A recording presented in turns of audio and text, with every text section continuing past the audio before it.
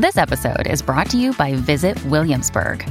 In Williamsburg, Virginia, there's never too much of a good thing. Whether you're a foodie, a golfer, a history buff, a shopaholic, an outdoor enthusiast, or a thrill seeker, you'll find what you came for here and more.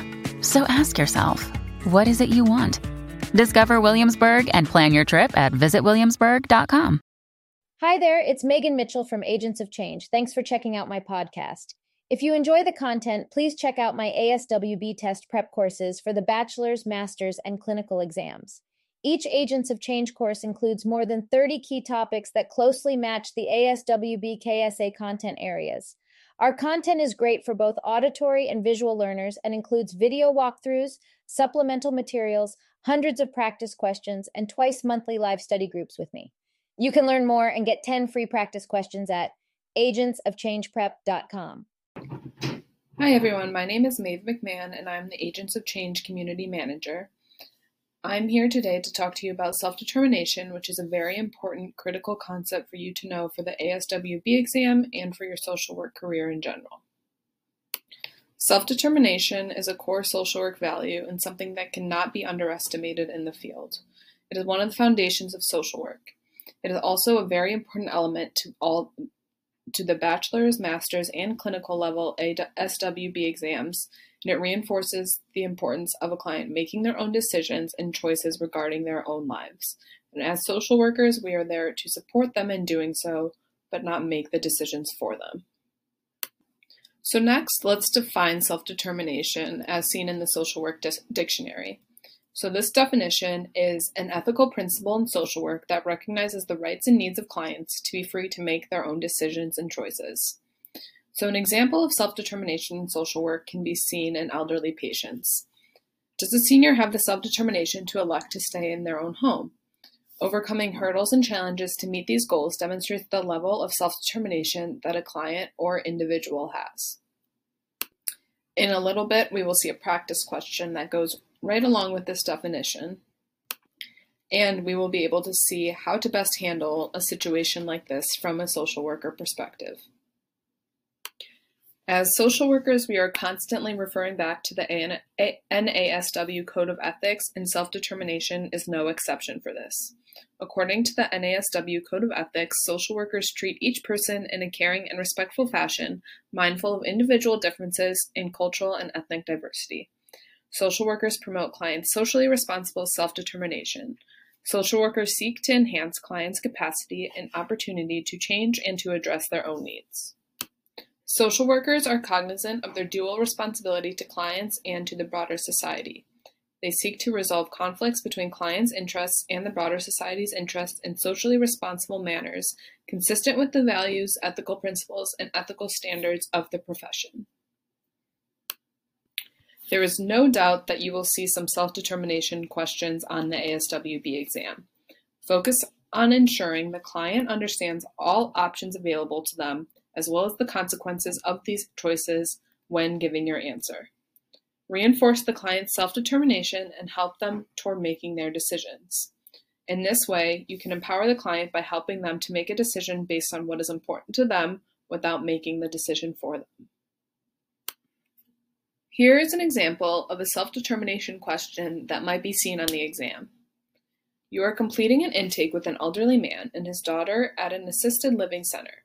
The daughter states that she wants her father to move into an assisted living facility as he is no longer able to take care of himself. When you inquire further, it is noted that the father is able to grocery shop, attend appointments, and pay bills on his own.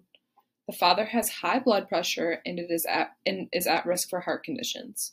When asked about his living preference, he states, "I am not ready to move out of my home. I have lived there for 50 years and don't want to leave."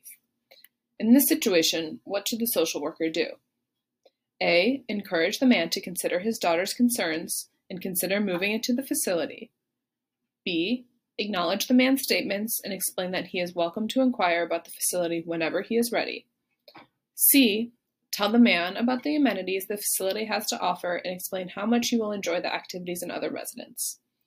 D. Ask the daughter to consult the man's physician regarding his health and ability to live independently. Mom deserves the best, and there's no better place to shop for Mother's Day than Whole Foods Market. They're your destination for unbeatable savings, from premium gifts to show-stopping flowers and irresistible desserts. Start by saving 33% with Prime on all body care and candles. Then get a 15-stem bunch of tulips for just $9.99 each with Prime. Round out Mom's menu with festive rosé, irresistible berry chantilly cake, and more special treats. Come celebrate Mother's Day at Whole Foods Market. Now I'll give you about 30 seconds to read through this again and make a decision as to what you think would be the best example of self-determination.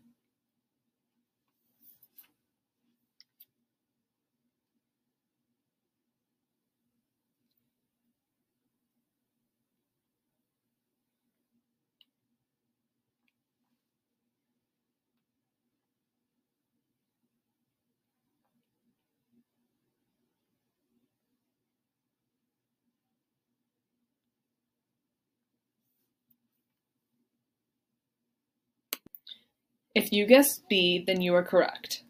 Acknowledge the man's statements and explain that he is welcome to inquire about the facility when he is ready. In this scenario, you are acknowledging the client's right to self-determination and that it should be upheld.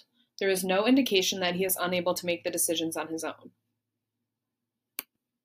You can see that he is able to grocery shop and attend appointments on his own, as well as live a healthy lifestyle by himself.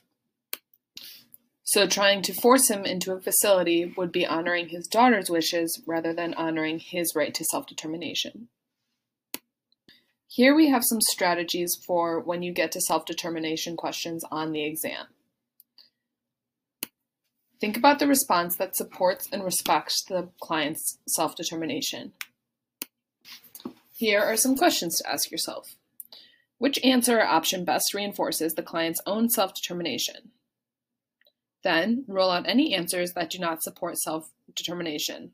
Some will be easy to recognize. Never choose a choice that is solely reflective of the social worker's opinion of the situation.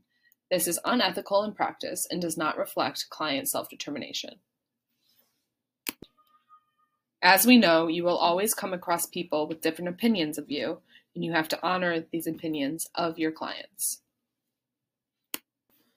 As always in social work, self-determination circles back to ethics. Self-determination is an important ethical principle. Remember that the Code of Ethics recognizes the rights and autonomy of the social work client to make their own decisions and choices that relate to their life, regardless of whether you, the social worker, agree with them or not. When you outline options, resources, and potential consequences to the client, the choice should be theirs to make no matter what. All that you can do is inform them of what could happen in regards to each choice and then support them throughout the decision making. So thank you for joining us today to talk about self-determination. If you are looking for more study content, please check out the paid study materials that we have available at agentsofchangeprep.com. If there are any questions at all, please feel free to contact us at contact@agentsofchangeprep.com. You can also find tons of content on our YouTube channel or on our podcast titled Agents of Change Social Work Test Prep.